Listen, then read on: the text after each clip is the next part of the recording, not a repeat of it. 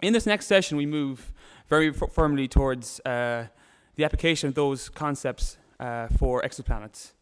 And unless NASA's budget increases substantially in the next decade, that means we're most definitely referring to remote detection, including radio, UV, H2+, and so on. One point I want to mention for this particular session is that in all cases, we're looking at coupled systems, be it looking at the impact of a planet on the activity of a star, or whether we're talking about radio emission from a planet. In all cases, we're referring to coupled systems, and understanding both the star and the planet and how they interact is very important. As an introduction to the interactions of planets and stars, there's no better place to start, I think, than a general overview of exoplanets, both their detection and characterization. And we have Wes Traub in the room, no better person to have here to give us an introduction to planets. And Wes is the chief scientist for NASA's Exoplanet Exploration Program, and given the successes in the last few years of Kepler and so on, I think it's a perfect person to give us that introduction. Wes. Thank you, Greg.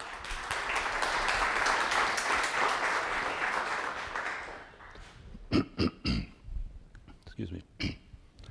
Okay. I will talk about exoplanets. The word magnetic will not show up in my talk at all because this has not been part of what we've been thinking about, because it's not something that we can easily do with existing optical telescopes and whatnot. So you'll have to use your imaginations as to where we can measure a magnetic field as I go through the talk and tell you what actually is going on today. All right. Okay, so I will back up quite a bit because maybe some of you are not experts on exoplanets, and so I will start with the planets that we used to know. And as this says, back when I was a child, there were 9 planets, but now there are fewer. Pluto got demoted, and that was the state of our knowledge. And a lot of these planets are things that I've worked on during my research career. So having exoplanets is really exciting. All right, but today, now I've got to start this thing because, come on, start. There we go. Okay, this is so cool. This is the planet Orrery that Dan Fabrici put together. It doesn't have all of the exoplanets that have been discovered. It's just got the number that fits onto this screen. And they're going around and around, and you can see the short period ones and the long period ones and the giant ones and the small ones. I mean, it's just fabulous wallpaper picture. And there's absolutely nothing scientific that I have to say about it. It's just that I love the image. So anyhow, there's lots and lots of exoplanets out there. And in fact, the number that we've been able to find has been growing with time. And if I can find the pointer, which is right here, I'll say, all right, so here we have years since the first exoplanet was discovered and the total number that have been discovered. And so this is a cumulative number, and so it's been rising. And what we're looking at here in blue is the confirmed planets, the numbers that have been, the planets that have been confirmed by having either radial velocity measuring them, which is pretty unambiguous, or transits plus some radial velocity, or Kepler, which is transits plus some radial velocity. Always to be confirmed. And also there are a few microlensing planets in here, and some from timing, and one from astrometry.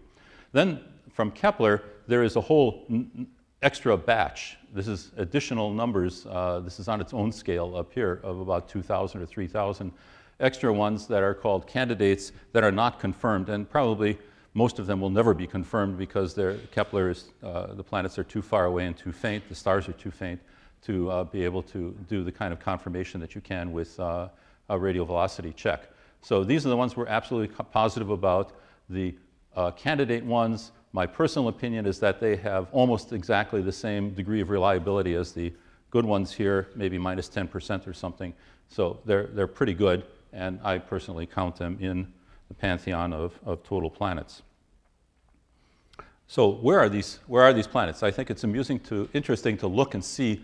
So if this is the Milky Way, which is of course not our Milky Way, but it looks like what it's supposed to look like, and we're out here in the outskirts, some 10 kiloparsecs or so from the center. This is the area that I want to look at here. And so what you can see here is the blow-up of that small square, and this is in light years because I actually give these slides to other people too. Divide by 3 for parsecs. And you'll notice that all the planets that we know, almost all of them are off in this one direction, which is exactly the direction, of course, that Kepler is looking with its 100 square degree field. And the rest of the 40,000 square degrees of the sky has not been looked at so carefully, but there are lots and lots of planets here, all the way down to the Earth here. There's a few streaks going out here. This is the ones that have been found by Corot and other spacecraft that are looking in specified directions and waiting for transits to occur. So it's remarkable that there's a whole lot of space that has not been discovered. If you blow that up again, you can see that the neighborhood, which is about a 30 parsec neighborhood, is still down here, and there's a lot of planets even outside of that. And if we look even closer, this is the number of known planets that are around stars. And if we just add all the stars that are perhaps prime candidates for searching for planets on the X's, then we can see that there's a lot more to be discovered in the solar neighborhood. And the reason we don't know about ones in the solar neighborhood, which you might think would be the easiest place to search for planets because the stars are bright, is just simply because if you're looking for transits, you're only going to see 1 out of 100 or out of every 200, because that's approximately the transit probability for a planet out around the Earth's radius distance from the sun. And so 99.5% of the ones that are at 1 AU are going to be missed because you just simply aren't going to see them because of the inclination of the orbit. Or some of these stars just simply are not very good for doing radial velocity. You need to have spectral lines, and hot stars don't do it. And some cool stars are very difficult to look at. Anyhow, that's the picture there. All right, so as I alluded to, there are several ways of looking for planets. So just to run through them for reference, there is radial velocity. So you look at the star, and like I said, this was intended for a different audience, but you see the star shifted to the red and then to the blue and red and blue and so on and back and forth. That's the pictorial way of looking at it. There's absolute transits, and that's when you're looking at the star and you just wait for it to dim. Not that much, but by 100 parts per million. That's a transit of 80 parts per million is the Earth across the sun. And that's the way Kepler looks for things, and most of the planets have been discovered by this technique. There's microlensing, which goes the opposite direction. You're watching the star, and all of a sudden it gets brighter, and then it goes back to being faint. And you know about this. This is the technique that you use when you're looking, say, at the galactic center, and you see a couple 100,000 stars, and you wait for one of them to get brighter. And the reason it gets brighter is because there's a foreground star halfway between you and the background star that just happens to pass almost exactly dead along your line of sight, and it does a gravitational lensing trick for you because it takes the light that's coming from the background star and magnifies it towards you for a brief instant. If it's the star itself, you'll get this rise that goes on for about a month. That's what this time period is meant to be here. And then this little glitch here is a planet that is around the star, and when the line of sight happens to pass around that planet, you get an additional amplification because of the interaction. And you'll see a little blip that lasts about a day, it turns out, from the planet. So what you see is this broad, smooth thing, and then there's a blip on it, which indicates that there's a planet there. And several planets have been discovered by this technique, and some important extrapolations have been made because it's so rare. And it also will be a fundamental technique on the space mission AFTA, or WFIRST, that is coming up, that I'll talk about in the very end of the talk. And then there's direct imaging, which is where you're looking at the star. The star, of course, is wiggling back and forth in the sky if the planet is around it, but you see a planet illuminated by the star on this side, then that side, and so on. And if you can just take a direct picture of this, which is one of the things that I'm specifically interested in, then you can take pictures of nearby solar systems. And finally, there's astrometry, where you look at the star and you rely on the fact that there's a center of balance, center of mass between the planet, which is invisible in this case, and the star will oscillate back and forth in the plane of the sky. It's sort of the opposite, the orthogonal thing to radial velocity. So there's a scorecard that we keep up because we're required to sort of pay attention to NASA headquarters, and they like to keep score on things. And so this is what the number of total planets that have been discovered are from these different techniques, astrometry and imaging. You can see there's not very many. Radial velocity is the traditional technique that planets were discovered at, and it's got a lot. Transits are a handful, but the real transit machine is the Kepler machine down here, which has gotten some 3,000. So that boosts the 1,000 or so verified planets, confirmed planets up, and the total is on the order of 4,000, which is absolutely stunning. Okay, so I said direct imaging of planets is something that I'm interested in, and the reason it's interesting is because you can get a spectrum of the planet this way. If you can separate the light of the planet from the star physically in the focal plane, then you can put a spectrometer on the planet and you can characterize the planet. And as a spectroscopist, that's what I like to do. So this is, in fact, we don't do this yet very much, but we have hopes, and so that's why what I'm showing you here is all space missions that are planned to do that. But the theory is that with a direct image, if you can see the planet separate from the star, you can pick out things in the atmosphere spectroscopically in the visible and possibly in the infrared also. At least in the visible, you can see water vapor, oxygen, molecular oxygen, carbon dioxide at 1 micron, methane if it's abundant, like on the early Earth, cloud structures because it hides some of the stuff and you can compensate for that. If you can watch for the rotation of the planet and see a variation with time on a rotation period, you can see, at least if you're looking at the Earth, you can see the continents and the oceans alternating back and forth. The brightness, the colors will change with time. That'll tell you the length of day.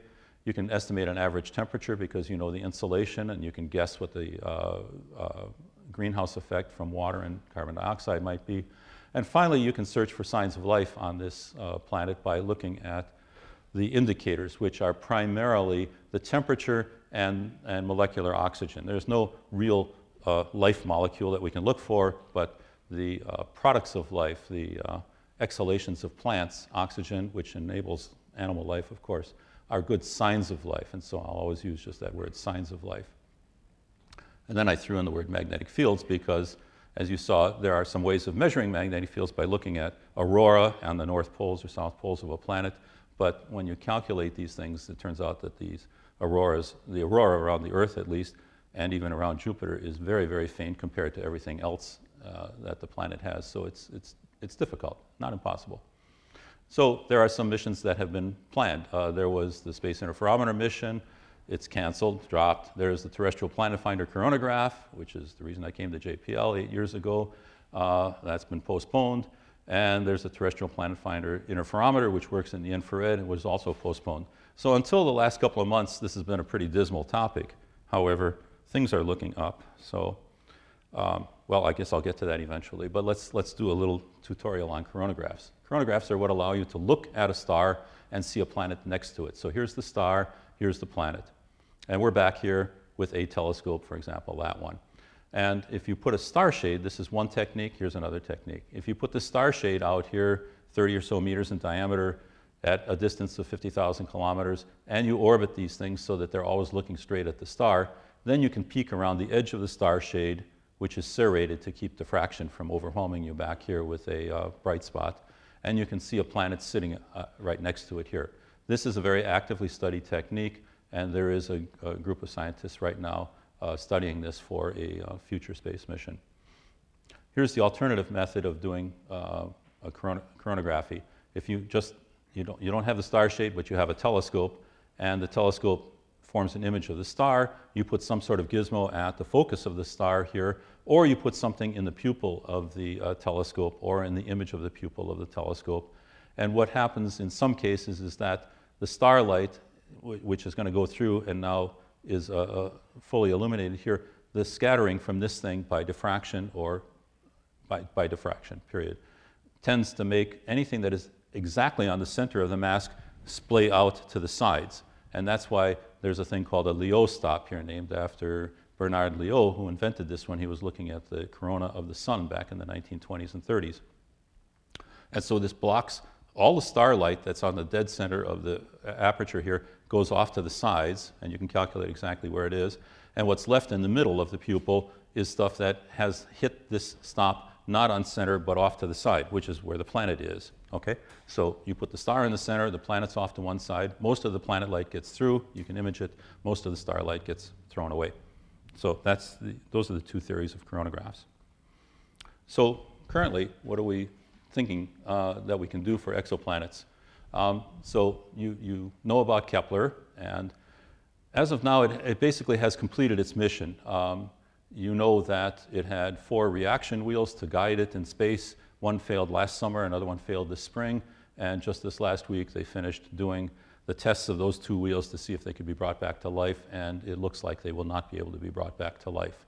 So we only have 2 reaction wheels, so we'll have to do other science. We cannot aim very accurately with just 2. So it may be that Kepler is at its end, and that this number will grow because there's plenty of analysis to be done on the data that's in the can, but it will not observe any longer probably. So we have ground-based things and space-based telescopes. I'll talk about both. I just want to mention that TESS is a transit experiment that was just approved this spring. George Ricker at MIT is the PI on it, and it'll search for transits just like Kepler did, but over the whole sky, over the whole 40,000 square degrees. And then the big thing that's coming up is what was called WFIRST, which was recommended by the 2010 Decadal Survey on Astronomy, and is now called AFTA, and probably will change its name again at some time. And the whole idea here is that it has on board a gravitational microlensing technique that you saw, plus now has been added a coronagraph for direct imaging of planets and disks around stars, a whole different topic. And the mission start is to be in October of 2016, and a launch in 2024 is the current idea. Okay, so what are some data on planets? Okay, here is from Kepler, radius versus period plot. So here's the radius in units of Earth radii, and here's the period in days. And 1 year is sort of slightly off the graph here. So you can see that Kepler is seeing things that have a lot of short periods. There's plenty of planets there, like Mercury, big surprise, of course. Off the graph is Jupiter's and so on, at not visible here. But there's plenty of Earth-like, and if you wish to have your definition of Earths or super-Earths stop at a radius of 2, then everything below this line here is an Earth or a super-Earth, and these are in the Neptune category. There's a lot of points on this graph. The points are missing in this region here just simply because there aren't. This is an extremely well-studied period, short period, large diameter thing. There are none here to speak of, relatively speaking. And there are none in this lower right-hand corner, and certainly down here, because Kepler just simply has a cutoff which goes something like this due to its sensitivity, its diameter, the photon rate, and so on. Another thing you can plot is radius versus distance, not distance from the star, but distance from the Earth, just to see if there's any biases in the data. And so you can see here that Kepler goes out to about a kiloparsec, and things are pretty much uniformly splashed around in that cone that you saw earlier. And again, there's a cutoff here due to the sensitivity of things being farther away.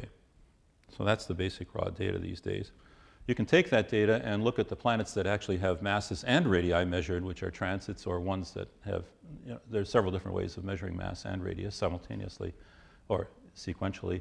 And the dots here are where they are. You heard this morning that there are planets bigger than Jupiter. Jupiter's up here around 10, and there are some that are scattered up here. And the thought is, it was mentioned this morning by Dave Stevenson, but also that these are from young stars or young planets, and they still haven't completely gravitationally collapsed, or they may be being heated, irradiated from the star. So there's a lot of scatter up here.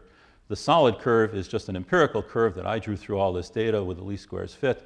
And the reason it peaks here and goes down and comes down over on this side where the brown dwarfs live is that there's an electron degeneracy in a big gas object, and things just start getting squished. And so instead of growing larger and larger, as you might expect with a rigid solid, they start to collapse again, and you end up down here. And then after a while, stars take off and go up there. So someday I'll finish this curve by putting other things over here. But this is the empirical fit, and there are some things that stand out that are just absolutely not on the general trend, which need to be explained.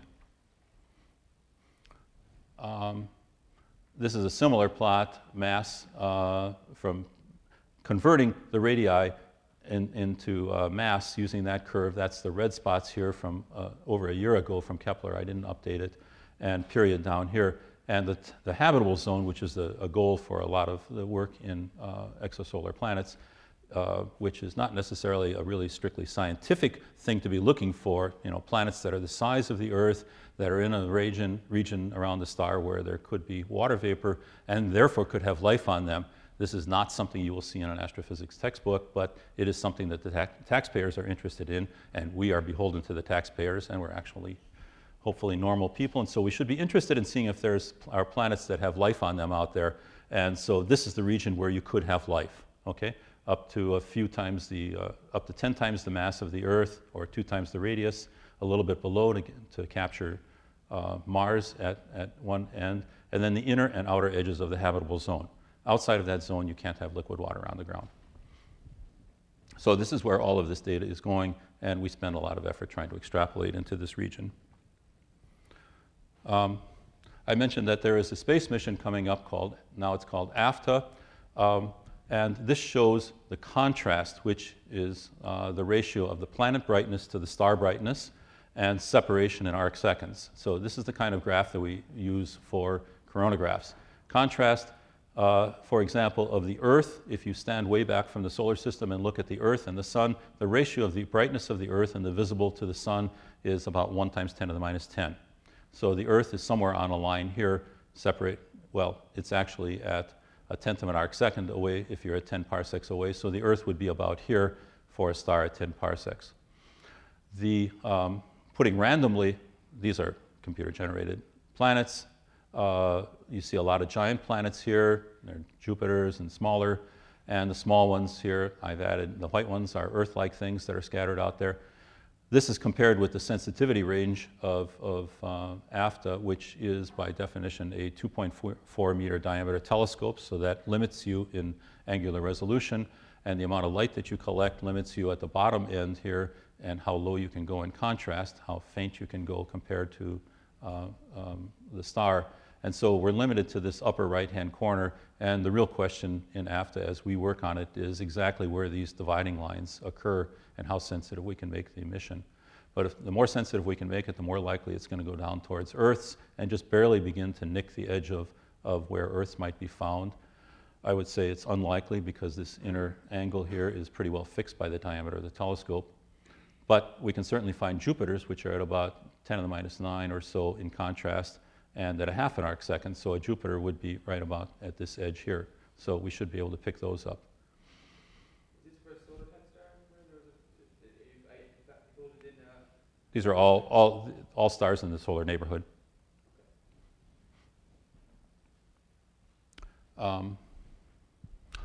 We're also interested in disks and the zodiacal light, you may ask, and the Kuiper belt outside of the solar system. The zodiacal light would translate, if it was the same on all stars as it is in our solar system, into this blue line, which is not very visible here. And then farther out in the solar system, when you get to Jupiter and beyond, there is the Kuiper belt, which should be about this bright. So they're sort of competing, but not wiping things out. That's the good news. So I'm into yellow already. How long has that been there? There are a number of things that we can do on the ground. I will therefore not go through these telescopes. There are experiments at Palomar that are going on to search for planets.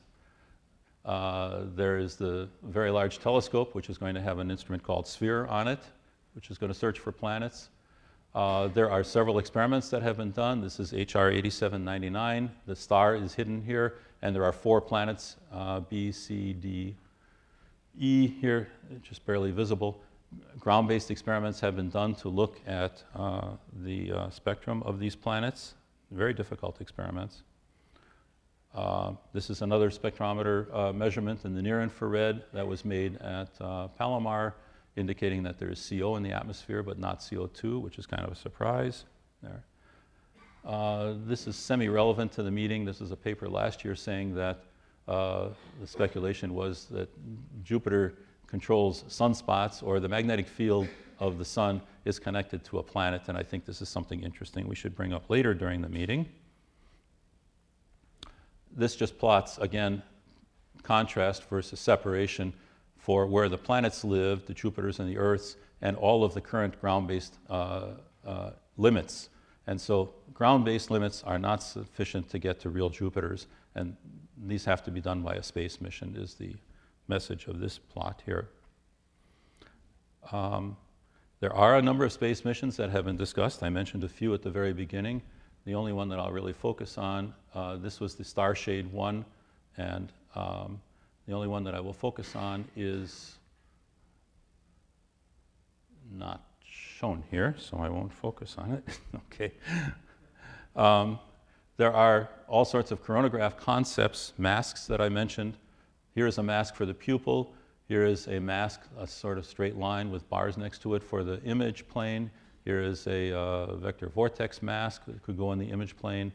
And there are test facilities at JPL and other universities that can do that.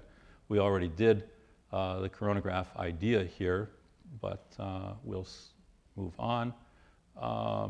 One of the key technical elements with these things is deformable mirrors that are, in this case, about 48 by 48 millimeters square, and you can deform the surface by up to about a wavelength of light by pushing on piezoelectric thingies on the back and compensate for errors on the primary and the secondary mirrors of the telescope, which is crucial for getting these high contrasts. Here is a experiment in the lab where the star was here, and we've isolated the dark hole region, so-called, around it, and this is very dark at the 10 to the minus 9 and 10 level, so that one could search for a planet living in this area here. And we've reached 10 to the minus 9 and 10 to the minus 10 with different spectral bandwidths, is the message from here. And I'm now in red, and I think I'm almost at the end.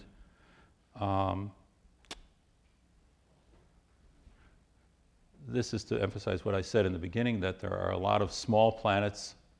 If you add up the things that are Earths and super Earths up to 2, that comes out to a graph point that's here. And so you can see in the units that have been chosen to be plotted here that there's many more small planets than there are large planets, which is the essential message here.